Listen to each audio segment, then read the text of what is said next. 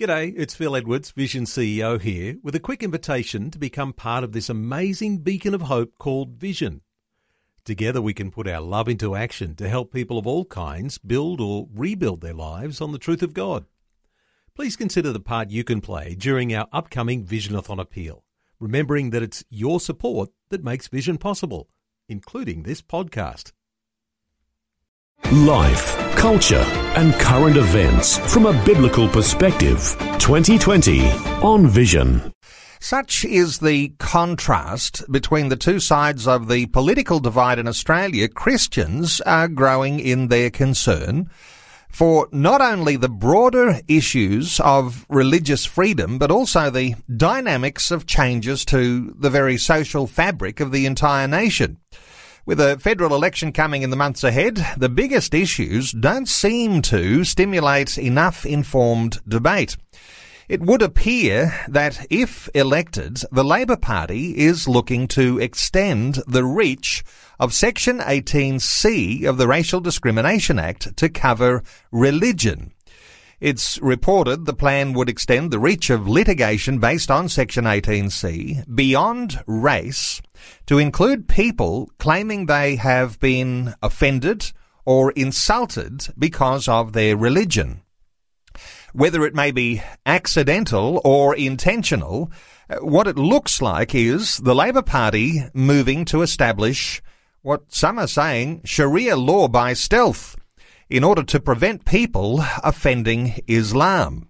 We're going to have a conversation about this issue today and inviting you to join in our conversation. Our talkback line will be open very shortly on 1-800-316-316. You can also leave a question or a comment on our Facebook page, facebook.com/Vision Radio.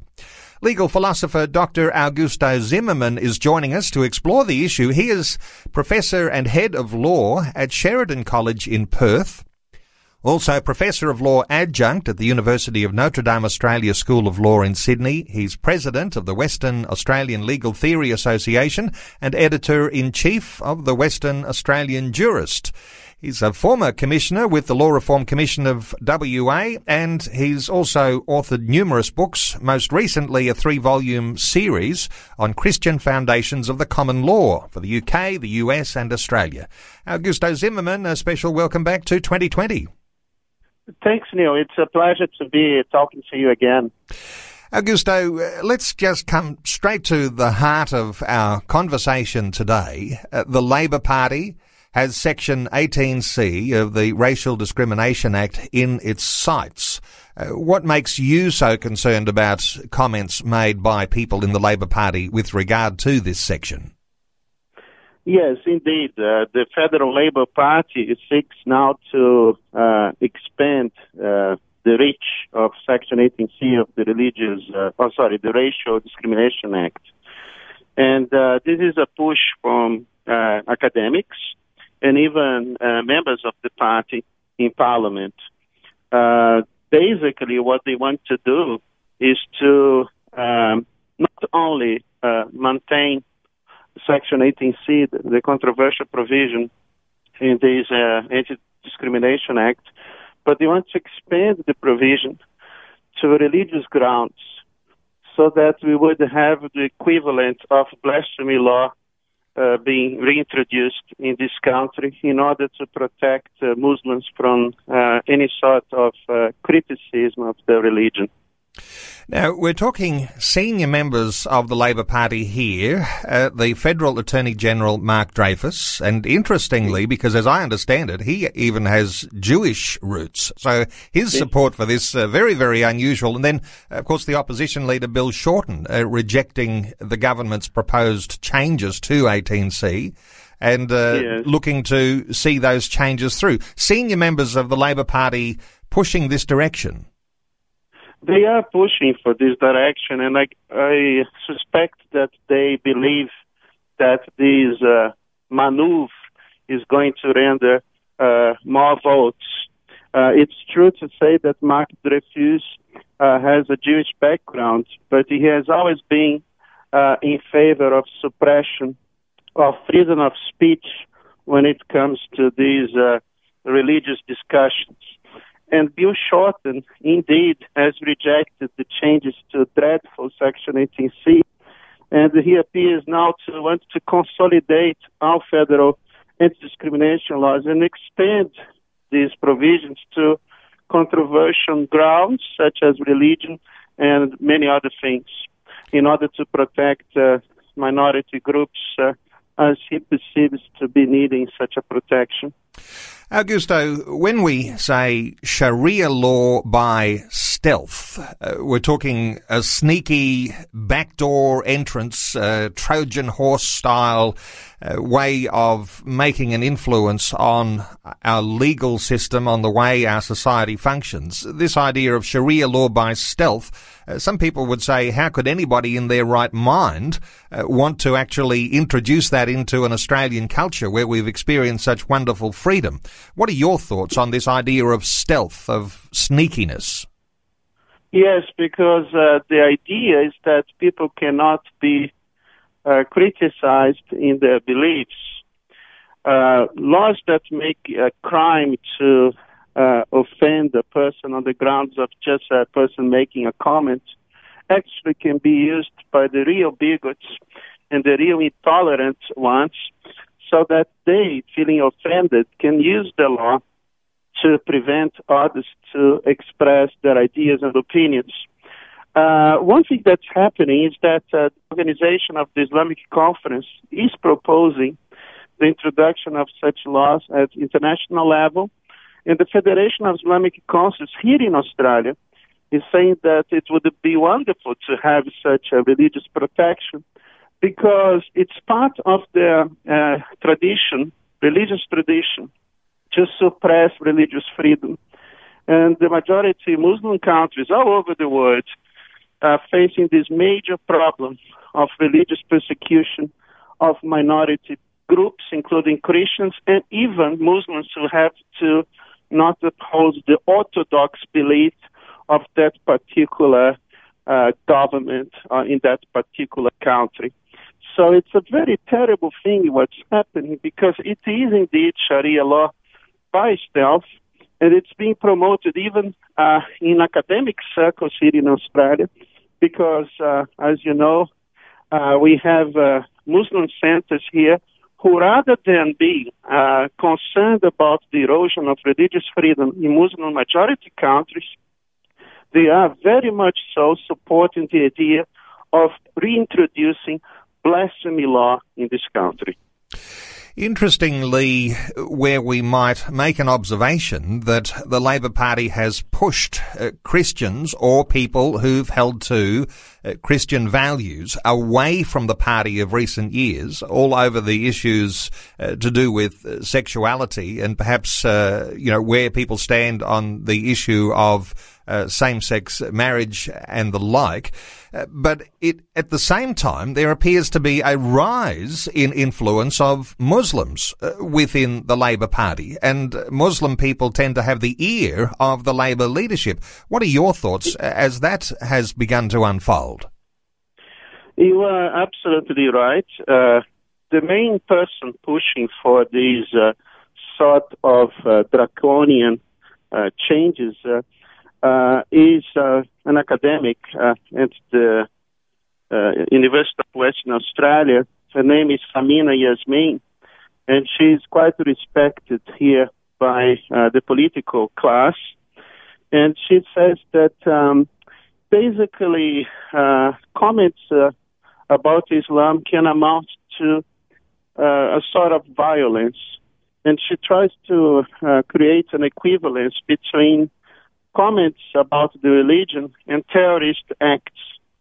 In many ways, what she does to say that the best thing for us in order to avoid any further problem is to respect the sensibilities, the sensitivities of the Islamic community.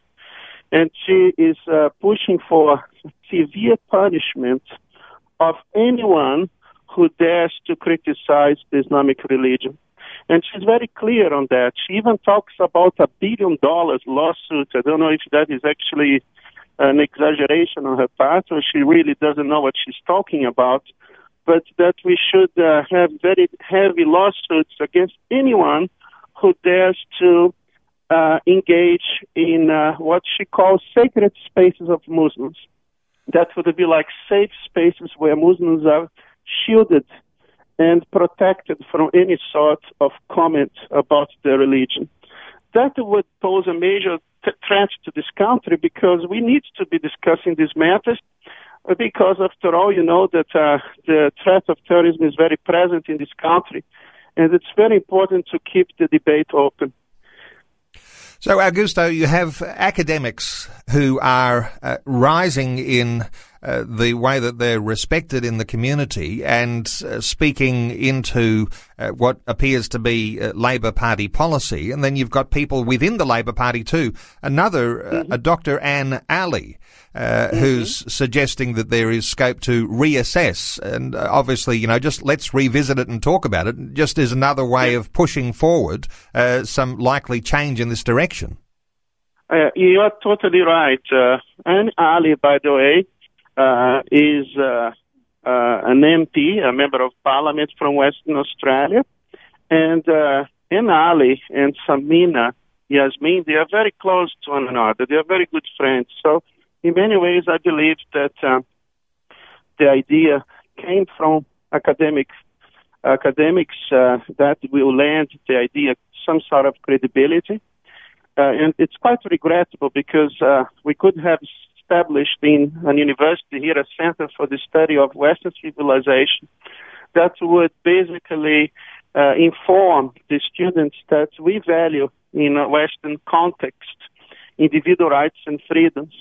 And free speech is a very important value in our tradition. But unfortunately, they are now setting up these Islamic centers that do not seem to uphold the same appreciation, I would say, for matters of freedom in general. Anne Ali is an Egyptian-born Muslim, by the way, and Samina was born in Pakistan. I haven't heard of these people to raise a comment about the fate of Muslims in Pakistan, for instance. If she's a Pakistani-born person, she should be, if she really cares about freedom, complaining about the behavior of the Pakistani government towards these innocent Christians. Asia Bibi is a good example. I don't see this person fighting for the right of this woman to have her freedom and her beliefs protected. Quite to the contrary, there is nothing. If you go Google her name, you're not going to find anything.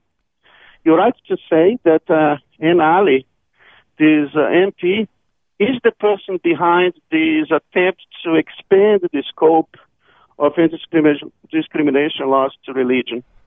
Life, culture, and current events from a biblical perspective. 2020 on Vision.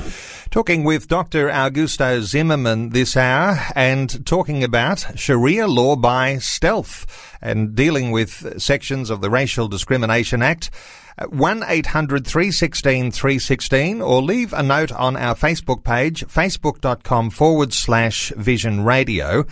Before we take some calls, Augusto, let's I mentioned just before the news, we're talking about the Labor Party.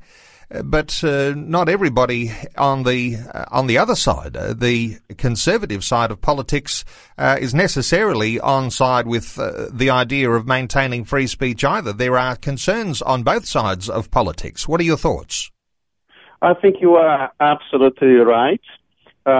Just to give you an example, when Scott Morrison was a minister, treasurer, he was interviewed by I think it was the ABC, but this was repeated in the Australian newspaper. Someone asking him if he was concerned about free speech and whether he would be willing to repeal Section 18C, or at least amend Section 18C so that the law would be protecting people who just want to have an opinion on these matters. And his answer was that this was not his portfolio, so that he was not interested in discussing this matter. I think it's a very poor answer. I think everybody in the Liberal Party should be concerned about preserving free speech. Because without free speech, you can't have even democracy in this country. In order to have a free, robust debate, we should have freedom of speech. Even Tony Abbott, who is now, it seems that he is upholding free speech, was unable to repeal Section 18C because he was surrounded by people who were giving him very poor advice. One of these persons was the previous Attorney General, George Brandis, who seemed to have no understanding of the matter whatsoever, because he said that the law was about people having a right. We should repeal this provision because people have the right to be a bigot. I think he got it entirely wrong.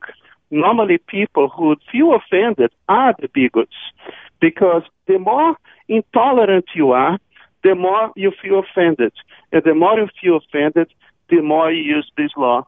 So these people from the Liberal Party don't even understand the provision properly. And it's very, very bad when you have an Attorney General not only unable to understand the provision, but also disregarding the Constitution, because the High Court has explicitly stated that we have in this country the implied freedom of political communication.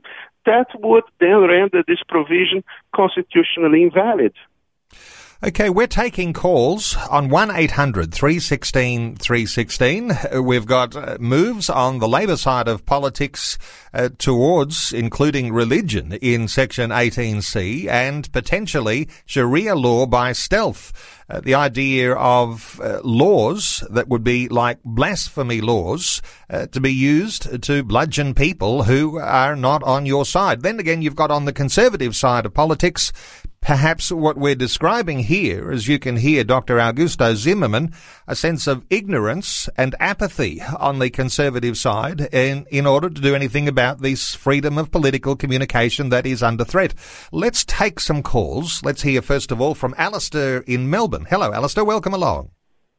Oh, hi. Thanks for taking my call. What are your thoughts? My perspective is from then, as Christians, can we turn that around and say, because I've had many discussions with hardline Islamic people, and they tell me that Jesus was a liar, that he didn't die, that he didn't rise again, that the Bible's been changed, but they can't tell me what it's changed from and to. Could that then be used as feeling intimidation or? Alistair, I can hear what you're saying. It's one thing for one religious group to feel intimidated, but it doesn't really necessarily seem to work the opposite way around. Your thoughts, Augusto Zimmermann? Well, these laws were not constructed to protect the Christian community. If you do a perusal of the existing cases, there are cases involving Christians being sued for making or stating, making points of view that are considered to be offensive. You even have in Victoria the Racial Intolerance Act. It is a very bad piece of legislation, and it's basically what Labour intends to introduce at federal level, not being able to make a distinction between matters of racial discrimination and religious discrimination. Obviously, that there is a difference between a person who has a color of skin and a person who upholds a particular belief. Color of skin is a genetic characteristic of the individual, and racism is objectively always wrong. But people having beliefs can change, and we should have the right to have a robust discussion. But I'll tell you that Christians are not the recipients of the protection. They are considered to be the people who are causing the trouble, according to Labour, and the law will be used against conservatives and will be used against Christians. I'm still to see the law being used to protect Christians. It's always the other way around. Okay. Thank you so much to Alistair from Melbourne. 1-800-316-316. If you'd like to have your say today, let's hear from Sue in Brisbane. Hello, Sue. Welcome along. Oh, hello. Look, I think you just answered my question. I had the same question as Alistair, that, is it going to work both ways? that the Christians are able to stand by like what we believe. It's not an argument, it's actually just what we believe. So it's going to be controversial, isn't it? It's going to go against Islam, what Islam believes. So just by us believing or having our faith, why wouldn't it work both ways? Well, this is the important point, and you're making it once again, Sue. It doesn't work both ways. In fact, this confusion over race and religion, I mean, anyone can tell you that there are people as part of religions who have all different skin colours. People who are Islamic, they're not just of Middle Eastern origin, but they're all over the world, different skin colours. Augusto Zimmermann, any further thoughts for Sue? Well, the point is that on these matters of religion, it's not the court that can decide, will be able to make a final decision. Judges are not qualified to make theological statements. They are secular judges. It's going to be entirely counterproductive to have judges becoming theologians. And in many ways, this is almost like recreating the idea of a state religion, whereby judges are going to tell you what you can say and what you cannot say. That's entirely against the biblical worldview, where God gave us freedom and autonomy to make a decision, even on matters of salvation. Nobody should be forced or compelled to believe in the Christian faith. It is an act of will and decision, and certainly the work of the Holy Spirit. But in our religion, we make it very clear that people have freedom to decide on these matters. We are established on such presuppositions, I would say, and that's what made us have democracy in the first place, to have the rule of law in the first place, and the individual rights and freedoms for all. When we talk about this, we're not talking just about Christians having the rights. We're actually being quite generous to the world as a whole by exporting the idea of religious freedom for all and human rights for all. But that has a very solid biblical foundation, because if you read the documents of our founding fathers, not only in Australia but beyond, including in America, you're going to see very clearly that these rights, including religious freedom, are endowed by God, because He's not a tyrant, He's not a despot, and His laws are based on the nature of human beings as according to the way He has created us. So He's a God of freedom, and He's a God of liberation of us from oppression. Thank you so much to Sue in Brisbane. And let's take one more call very quickly. Shelby is in Brisbane. Shelby, you'd like to have your say, a very quick one.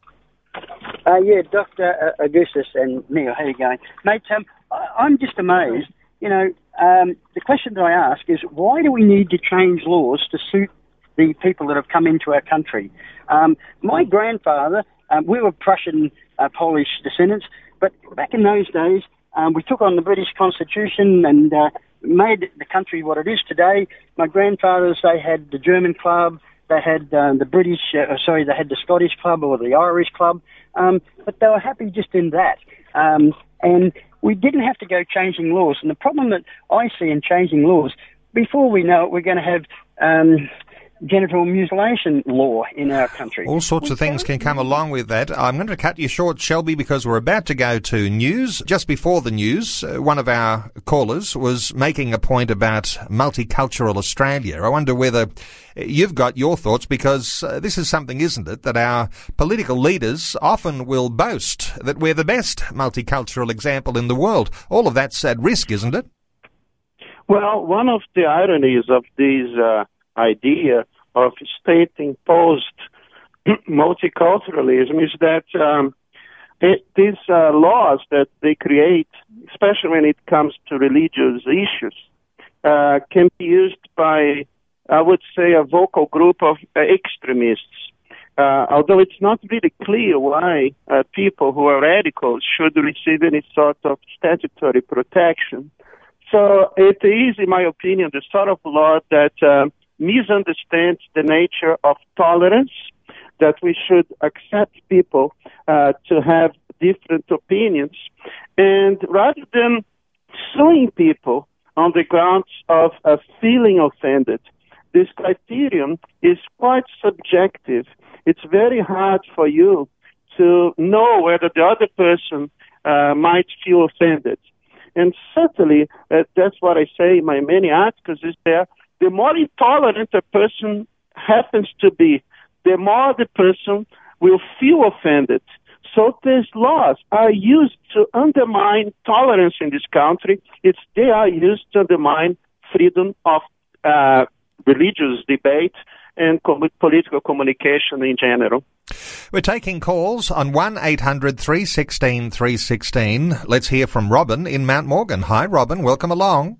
Yes, hi. This is a real hot topic, and this is something. These developments are something that I'm dreading, and I can see where we're headed. It really frightens me. Look, people need to look at Muslim countries. How much freedom do they have? Do you notice that a lot of Muslims come to the Western countries because they know that there's a better way of life, there's freedom here. Now, Australians are so laid back, thinking that, be tolerant, and we'll all be one happy family and just accept everybody's religion. It's not going to stay that way, because their agenda, the Muslim agenda, is to take over the world, and they will not be happy until the law is Sharia law here and everywhere. They need to look at that, and we are a carbon copy, textbook copy of the path of God's people in the Bible, in the Old Testament, because as the Jews, God's people, went away from God, they might have been still religious, but in their hearts they were disobedient to God. So God had to step aside because He gives us our own will, and they were then taken over by their cruelest enemies, the Assyrians and the Babylonians. They become absolutely captive to them, and nobody was safe. Now, we're heading in the same direction. Robin, good thoughts there, and certainly a reflection on that biblical example of the children of Israel. Let's get a thought or two, perhaps Dr. Augusto Zimmermann, your thoughts for Robin. Well, Robin, your comments were excellent. Indeed, there is an infiltration of Muslim countries such as ours by the sort of strategy of financing, for instance, the financing of universities by Islamic countries. We have this influence being now endemic in some countries, including the United States. This actually enables these oppressive Islamic regimes to insert academics who can become very prominent, I must say, and quite influential here in this country, corrupting the minds and hearts of very gullible students. So your point is absolutely correct. And another thing that you have to say is that radicals in non-Islamic majority contexts, in countries such as ours, they have to apply different strategies to impose their worldview. In Islamic countries, as you know, accusations of blasphemy or insulting Islam can be used to kill people. It's actually based on the idea that Muhammad cannot be criticized by the teachings of the Quran. So what happens is that accusations of blasphemy or insulting Islam are used in these countries to send people to jail, and even to bring intimidations through threats, beatings, killings. I'm not saying that this is not necessarily not entirely happening in the West, but these people will probably adopt other and more deceptive strategies to be applied against those who offend Muslims and Muslim sensibilities in the West. And one of the primary strategies, the one that's being now supported by the Labour opposition, the idea of introducing Sharia law by stealth, but they would never call the novelty as blasphemy law. What they're going to say and apply new language is that we want to have tolerance so that nobody can make critiques or can criticize any aspect of these religious tenets Of course, that's very clear in this case that radical religionists will actually use these provisions to silence debate and even persecute people who dare to disagree from them. Thank you so much to Robin in Mount Morgan. 1-800-316-316. We'll take as many calls as we can. Mike is in Tasmania. Hello, Mike. Welcome along. Hi, Neil. Hi, Doctor. Surely it's the answer is in Ephesians 6:12, which says, "For our struggle is not against flesh and blood, but basically against the powers of this dark world and against the spiritual forces of evil in the heavenly realms. And our armour and our weapon can only be prayer, really." Interesting thoughts in there, Mike. Your thoughts, Augusto? Yeah, I think it's totally right, but in order to conduct this prayer properly, we need to know better the biblical worldview, the mind and the heart of Christ. And I think it's very important for Christians not only to worship with their hearts, but to actually worship with their brains as well. And another thing that God is very clear in the Bible is that a tree is known by the fruits. And you show me your faith, and I will show you, you show me your faith, and I show you my faith through my work. And it's very important that to know that even in the Old Testament, how much the Lord delighted in people of action. God likes bold and courageous people, and He supports them, and He gives them protection.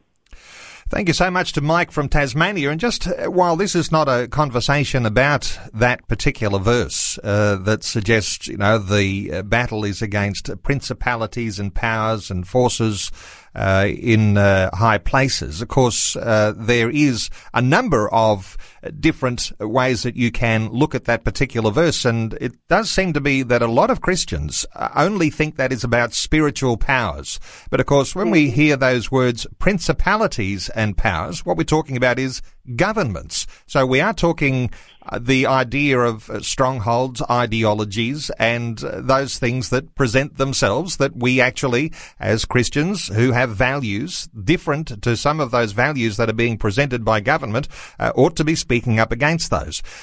Just your thoughts on that concept for a moment here, Augusto. What are your thoughts on the idea that, yes, it's a spiritual battle, but, of course, there are a battle that goes on against those laws and ideologies that are contrary to a Christian way of looking at values? Yes, even because it's very clear that all it takes for evil to prevail is for those who follow the Lord to be silent and to allow injustice to reign. And the Bible is very clear in the book of Proverbs that when the wicked rule, the nation perishes. But when the righteous are in power, the nation takes delight and prospers. I think what's happening here is that we have to start to be more active in the political realm, because the Lord is, after all, the Lord of all. So we have to honor Him in all aspects of our lives. And one thing that I feel that is ultimately necessary, that is something that we really need to think about, is that we need to have develop the proper strategy and to know what people from the other side of the debate are thinking and are developing. Because if you believe in the spiritual realm, we are not fighting against flesh and blood. We are fighting against also the spiritual realm, mainly even. And these people might actually be inspired by bad ideas, and we should not hate them, but certainly hate ideas that are undermining the rights and freedoms of so many people, including taking away the life of the innocent. We cannot forget that in this country, we are still practicing abortion. And so what are Christians doing? Just praying or wanting to have the Lord to do something when actually are missing in action? I think the Lord, as I say, He takes delight in people who honor Him by doing the right thing. Thank you so much to Mike in Tasmania. And while there might be some misinterpretation of this idea that it's prayer alone that is the Christian responsibility, we ought not, certainly at all, to neglect the idea that our prayers are not powerful, because they are, and we're called to be a prayerful people. But we're not called to sit on the sidelines only and pray. We're called to actually engage this battle of ideas. We're taking calls 1-800-316-316. Let's hear from Lester in Brisbane. Hello, Lester. Welcome along. Yeah, g'day, mate. How you going? Good. Lester, what are your thoughts? Yeah, mate, just two scriptures. Jesus says, if you confess me before men, I'll confess you before my Father.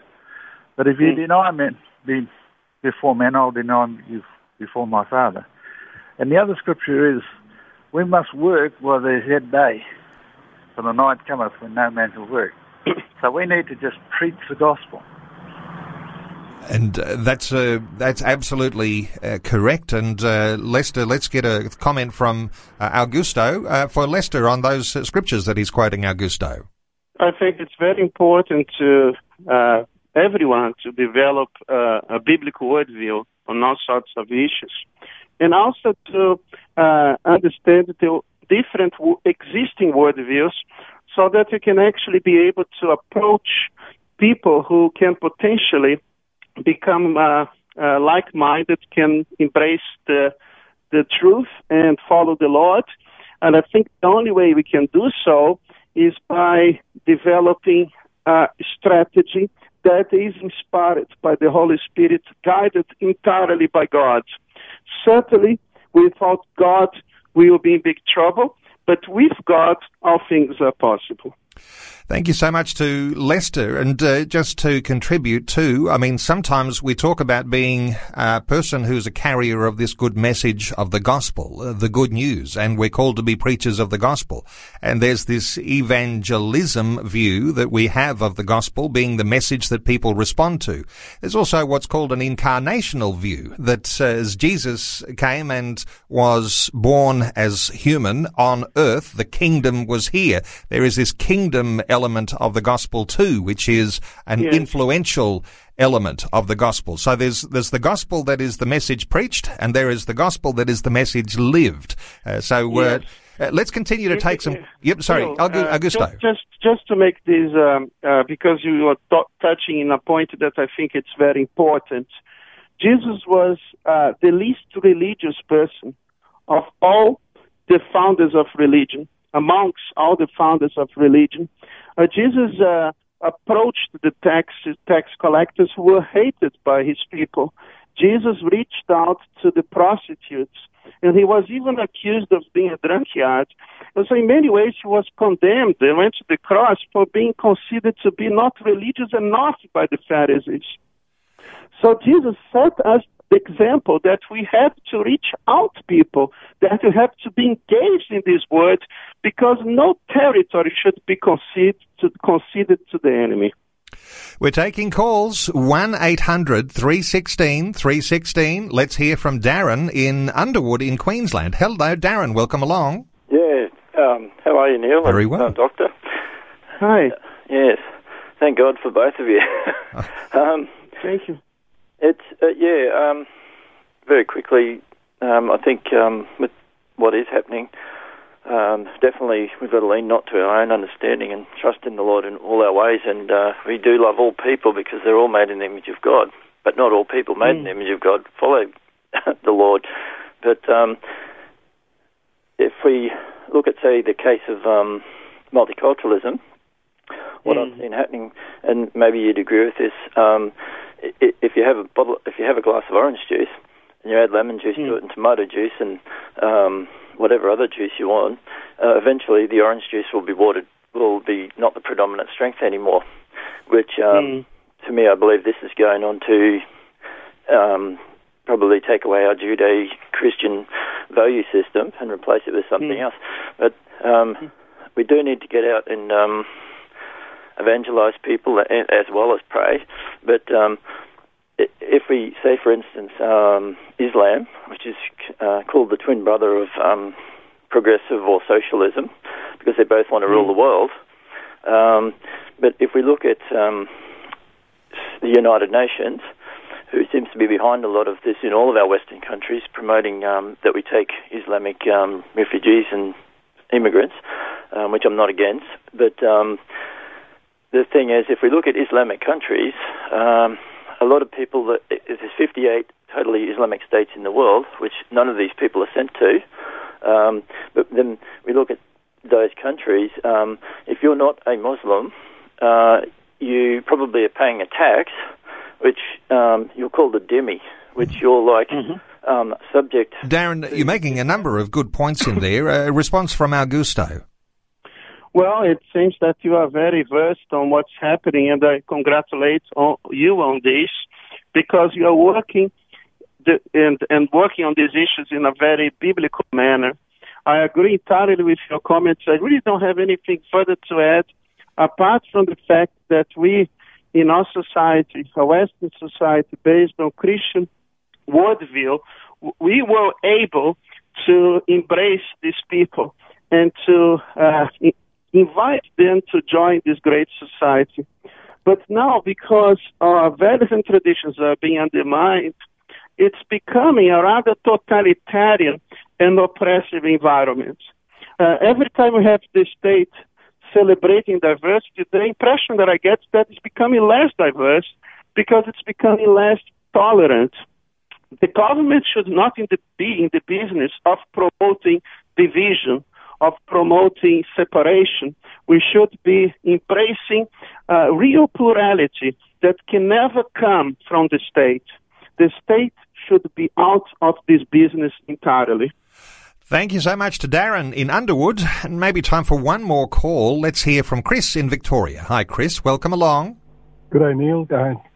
3 quick points here. Yeah, they just want to remove every Judeo-Christian influence because our law obviously comes from the Bible and it's Jesus. And secondly, I just can't understand how the Defence Force can tolerate Labor because, you know, they spit on the sacrifice of every Australian who's ever given his life in the defence of this country. And thirdly, Anne, you know, I call her Jezebel Ali, she made an attack on Liam Neeson, like she bought into that debate and called him a racist. And I just want to reply for Liam and ask Anne Ali if she's a member of the Muslim Brotherhood. Perhaps we should shake her family tree. We might find something there. Interesting thoughts, and someone might do some research along those lines. Quick thought for Chris Augusto.